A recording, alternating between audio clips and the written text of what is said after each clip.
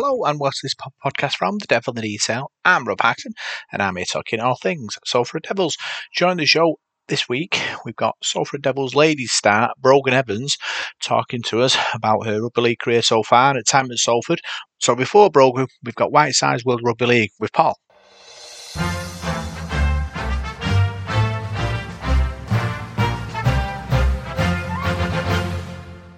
Right, well, here is this week's Devil in the Detail Amateur Report and, of course, the World of Rugby League. We'll start off this week with the National Conference League. Some of the games, well, most of the games were played midweek, with it being the Challenge Cup on Thursday and Friday last week. But in Division 2, on Thursday night, Whiteside Warriors continued their winning run. They beat Leeds by 44 points to 6. On Friday night, Rochdale Mayfield had a good win. They won away from home at Wigan St Pat's by 38 points to 16. The fixtures for this week, we're back to normal. We're back to Saturday the 19th of August. In the Premier Division, it's Hull Dockers against Rochdale Mayfield. In Division 2, Milford face Waterhead Warriors. Saddleworth at home to Normanton Knights. And in Division 3, top of the shop, Oldham St Anne's travel to Beverley. So the league tables, Rochdale Mayfield stay 4th. They're just 6 points from the top. They've got a game in hand as well. In Division 2, Waterhead Warriors stay 4 points clear at the top of the table of Dewsbury Moor Maroons, and they've got a game in hand, so they're progressing to promotion and into the title as well, having a tremendous season. Saddleworth Rangers stay 10th, they're on 12 points, and in Division 3, Oldham St Anne's stay top. They're above Ellenborough Rangers on points difference with 13 wins from their 17 games so far. Turning our attention to the North West Men's League, there was just a couple of results last weekend. There was a midweek game on Wednesday night in Division 4. That was Banky Bulls 40, Bolton 18. On Saturday in Division 3, Higginshaw 24, Rochdale Hornets 0. And this week's fixtures are back to normal on Saturday the 19th. In Division 1, it's Follow Lane against Ulverston. Salford City Roosters play Wigan St Cuthberts. I can't read sometimes. Wigan St Cuthberts play Salford City Roosters. West Horton Lions have got Dalton, and Wigan Springview play Caddy's Head Rhinos. In Division 2, Rochdale Mayfield 8 are at home to Walney Central. In Division 3, Langworthy Reds have got Rochdale Hornets, Waterhead Warriors A face Crossfields A, and West Bank Bears face Higginshaw. In Division 4, there's one fixture between Bolton and the Banky Bulls. Well, last weekend there was just one result in the Women's Super League. That was in the South. It was the semi-final. It was Cardiff Demons 74, Bedford Tigers 8. The fixtures for this week are all going to be played on Sunday the 20th of August. The Betfred Women's Super League Group 1 is Huddersfield against St Helens, Leeds against Warrington Wolves, Wigan against York. And in the Group 2, it's Bradford against Barrow Raiders, Castleford against Featherstone, and Leigh Leopards face Salford Red Devils. That game kicks off at 2 o'clock on Sunday. Well, moving on to the NRL Championship, it was round 24 this week just gone. Melbourne Storm 48, Canberra Raiders 2, Manly Seagulls 12, Penrith Panthers 24, Cronulla Sharks 36, Gold Coast Titans 6, Brisbane 54, Parramatta Eels 10, South Sydney Rabbitohs 26, St George 14, West Tigers 22, New Zealand Warriors 30, Sydney Roosters 30, the Dolphins 14, and Newcastle Knights 42, Canterbury Bulldogs 6. The fixtures for this week gets underway on Thursday the 17th. North Queensland Cowboys face Cronulla Sharks. There's 2 televised games on Friday between New Zealand Warriors and Manly Seagulls. Parramatta also face Sydney Roosters. On Saturday 6 a.m. it's West Tigers against the Dolphins. The televised game is Gold Coast against Penrith at 8:30. St George face Melbourne Storm at 10:35. And on Sunday it's rounded off with 2 matches between Newcastle Knights and South Sydney Rabbitohs, and Canberra Raiders against the Canterbury Bulldogs. Well, looking at the NRL Premiership table, Penrith Panthers stay top with 38. Brisbane have got 38. Penrith have got a game in hand though. Then it's New Zealand Warriors with 34, having a great season. Melbourne Storm 32, Cronulla 30, Canberra Raiders 30, Newcastle Knights 29, and then South Sydney Rabbitohs have got 28. Just outside the playoffs, Queensland Cowboys have got 28, Parramatta 26, Sydney Roosters 26, Manly Seagulls 25. Then there's a gap then to Gold Coast and the Dolphins, who've both got 22. Canterbury have got 20. So there's still a chance for those sides outside. It's a very close league table, that Premiership. But Penrith and Brisbane going great guns at the top. They're both 4 points clear of the New Zealand Warriors. So we'll move back now to domestic rugby league. It was a massive weekend in the domestic calendar. The Challenge Cup finals at Wembley, fantastic it was. We talked about the semi-finals. They were great games, both of them. But the final lived up to all expectations. Hull KR 16, Leigh Leopards 17. Leigh led 10-8 at half time. It was a late drive from Parcell to level the scores. Video referee was called upon. There's about 5 minutes of checking that. The game went to extra time. Cool Kingston Rovers failed to find touch from a penalty.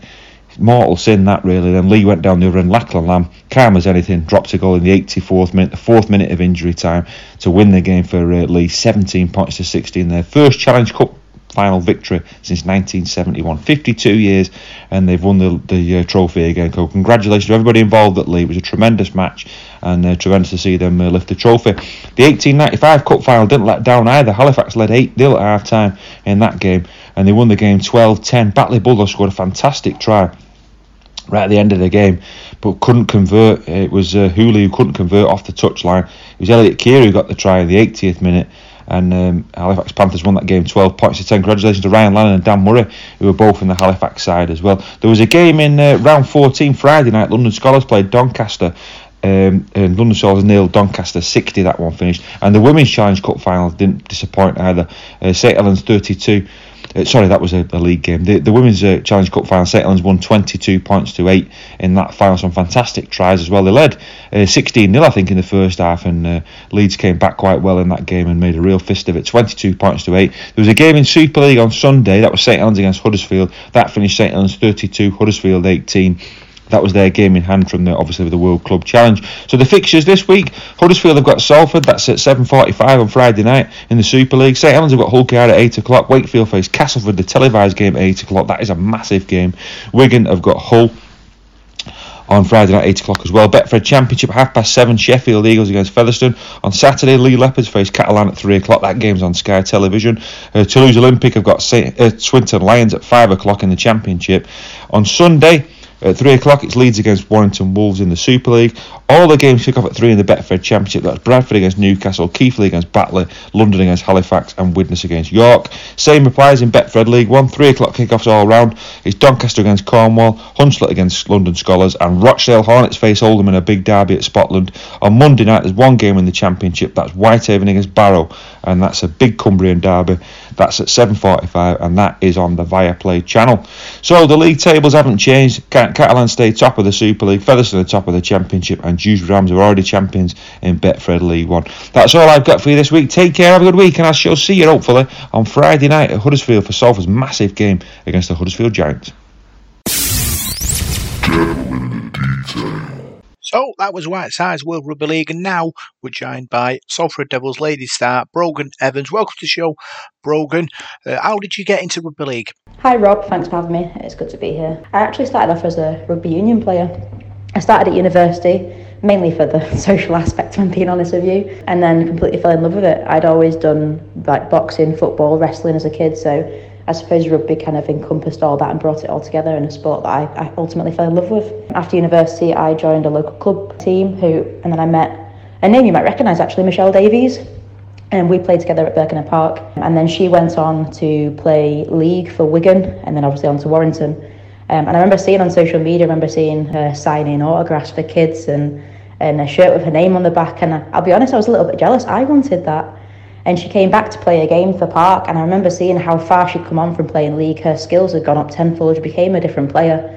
And I thought, do you know what, I wish I'd gone with you. I wish I'd gone to try League 2. We had a conversation in the end. It ended up with her kind of encouraging me to come and try League. So I did. I went to Warrington. I had a trial. I got in and then found myself suddenly playing Super League, even though I didn't even know the rules, and trying to learn my job on the go. And at first it was scary. I wasn't a big fan. I missed union. But now I can't imagine going back. I think I enjoy the intensity, I enjoy the speed, I enjoy the ball skills of league that I don't think union quite has. I think because you've only got the 5 phases, it ends up you have to do more exciting to watch. And I think with fitness being quite a massive part of my life, obviously I'm a personal trainer when I'm not playing rugby. Fitness is like my go-to, my work ethic, my work rate on the pitch. I like the fitness element of league. How did you move to Salford come about? What was it like moving to a team that was completely new? I played a full season at Warrington. It was quite a tough one to take actually, because I was kind of promised the world in that first season with them and was told that I'd make a massive part of their next season, and then was dropped until they don't have time to teach me the rules and to make me into the player they promised they would make me. So it was quite a tough one to take actually, but I think it's really important for every player to kind of experience that, and it makes you you can go one or two ways. You can either use that to fuel you and drive you to make you a better player and a stronger person, or you can kind of give up. And obviously ultimately I knew Lobby and Lauren, who played for the Lunars, and sometimes we used to have joint sessions together, the Super League team and the Lunars, so I knew them from that. And I saw on social media that they'd gone and signed for this new team I'd never heard of, and they were up and coming, and there's like press releases, and it was really big. And I remember following them for a little while thinking, this is interesting, I'll keep an eye on that. And I was speaking to them, and after they mentioned coming down to try out, but at the time I didn't drive, so I had no way of getting to them from Salford. And I was finishing my Union county season. I was captain of county, and I was finishing the season with them, so I couldn't come over until that had finished, or until I'd passed my driving test. Completing all that, I came over and had a trial. Every player at Salford has a 4-session trial before they're allowed in the team, and the coaches are adamant they're not just looking for players who've got good talent, they're looking for people who fit in with the team as well, because I think our team ethic and our team environment is such a massive part of what makes Salford Salford. A lot of teams don't quite have that. They don't quite get on the way we get on. We're ultimately a giant family. Dysfunctional, weird and wonderful, but we are one big family. I remember the coaches introduced me to the team as this player who had loads of experience, and that added a lot of pressure because I didn't have experience in the league. I had no idea what I was doing, but hopefully over time I've kind of proved myself, and I've proved myself to be a good member of the team. Last season was tremendous success with our league title win and cup success as well. What were your personal highlights? Yeah, last season was an absolute whirlwind. There were moments there where we felt unstoppable. I think the moment I took away from last season is, I wouldn't say a highlight, but I think it's the moment I keep coming back to, was that playoff final when we lost. Obviously we were winning at half time and it all fell apart in the second half, and I think every single one of us, I think all of us, that's the moment we remember the most from last season. And we've used it to fuel us this year. I think it's very easy to play in a league where you're battering teams and you're winning week after week, but we never then learnt to lose as a team. We never learnt to be behind as a team and how we get around each other. And I think that's shown this year at times. We never really learnt how to lose as a team, and I think that's something that we're actively trying to really work on this year, because we took a massive step up. We're playing at a higher level now, and we're not going to batter teams every week. We're going to have to fight for it. We're going to have to dig deep. We're going to have to be more gritty. And I think that started with that playoff final last year. You were selected for the England Community Lions at the end of last season. What was that like? Yeah, it was an absolute honour to be selected to play for England Community Lions. I think 8 of us in total went down to trials, and I was the only person who was selected in the end, which was obviously disappointing for my teammates, but for me personally it was really overwhelming. I'm not the most socially confident person. I do rely on the people around me to kind of get me through that social aspect of rugby and the game, and suddenly I felt quite alone being surrounded by people that I didn't know and who didn't know me and didn't know my little quirks and the support that I sometimes need in games. I'm not ashamed to say that. But what I loved, to be fair, was the fact that my teammates came down to watch the game and they were so supportive, and I could hear them cheering from the sidelines, and that kind of got me through. And it was cool to train and play at a higher level in some aspects. That meant that I could take drills and skills that we learned at the Community Lions, take it back to our team. For example, the kind of marker play system we're working on now at training is something that I'd done with Community Lions before. We were originally meant to play against Wales and Ireland. Both those community teams dropped out, so then it was decided we'd play against England Knights, which was quite exciting. They were England's second team. They were names that I recognised from competition level, and then that pulled out as well, so we ended up playing against England Dice, which is like the England's academy. But I suppose these are all future England stars. These are all the young kids coming up through the academy and going to go on to play for England one day. It was good, healthy competition. I think we were winning quite comfortably at half time, and then obviously they're younger, fitter and faster than we were. So as we started to tire a little bit, they came back a little bit, but we did come away with the win in the end. You had a positional change in the off-season, interchange hooker to loose forward. How did you feel about that positional change? Obviously, when you first come to a new team, you can't walk straight on the pitch.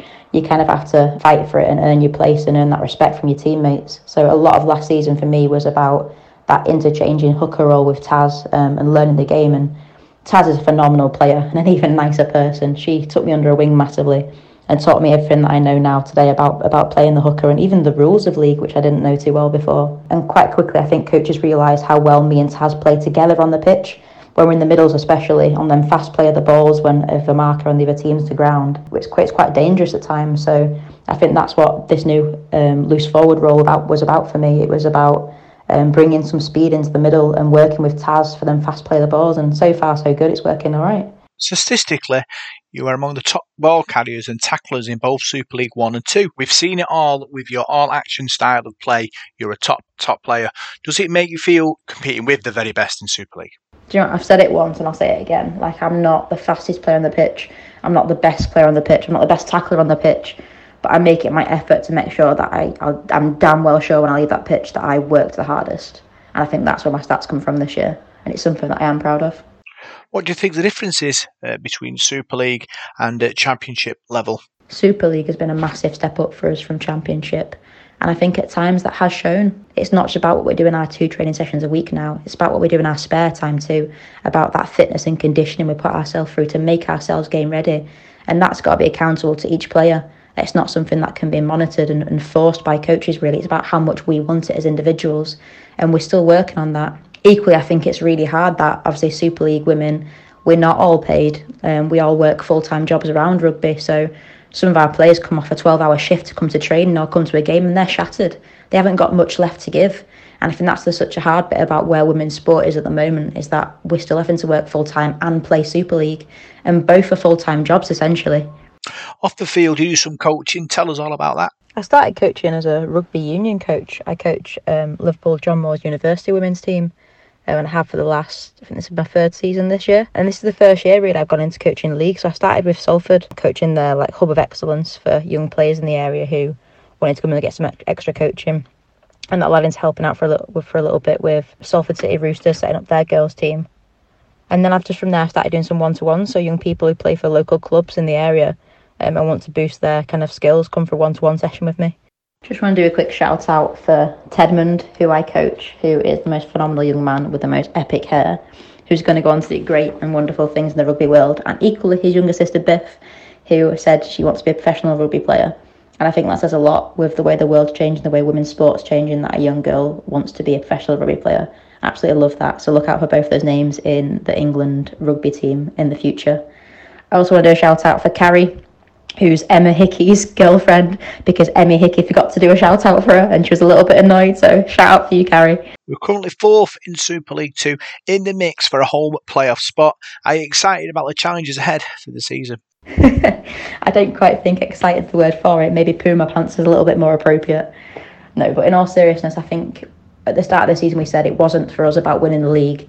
It was about building game by game, ready for that playoffs. Obviously, we knew we didn't win the league. We had to win playoffs, stay in Super League, due to that change in the shuffle in the leagues again next year. So for us, it's about building the relationships, building our team up, ready for playoffs.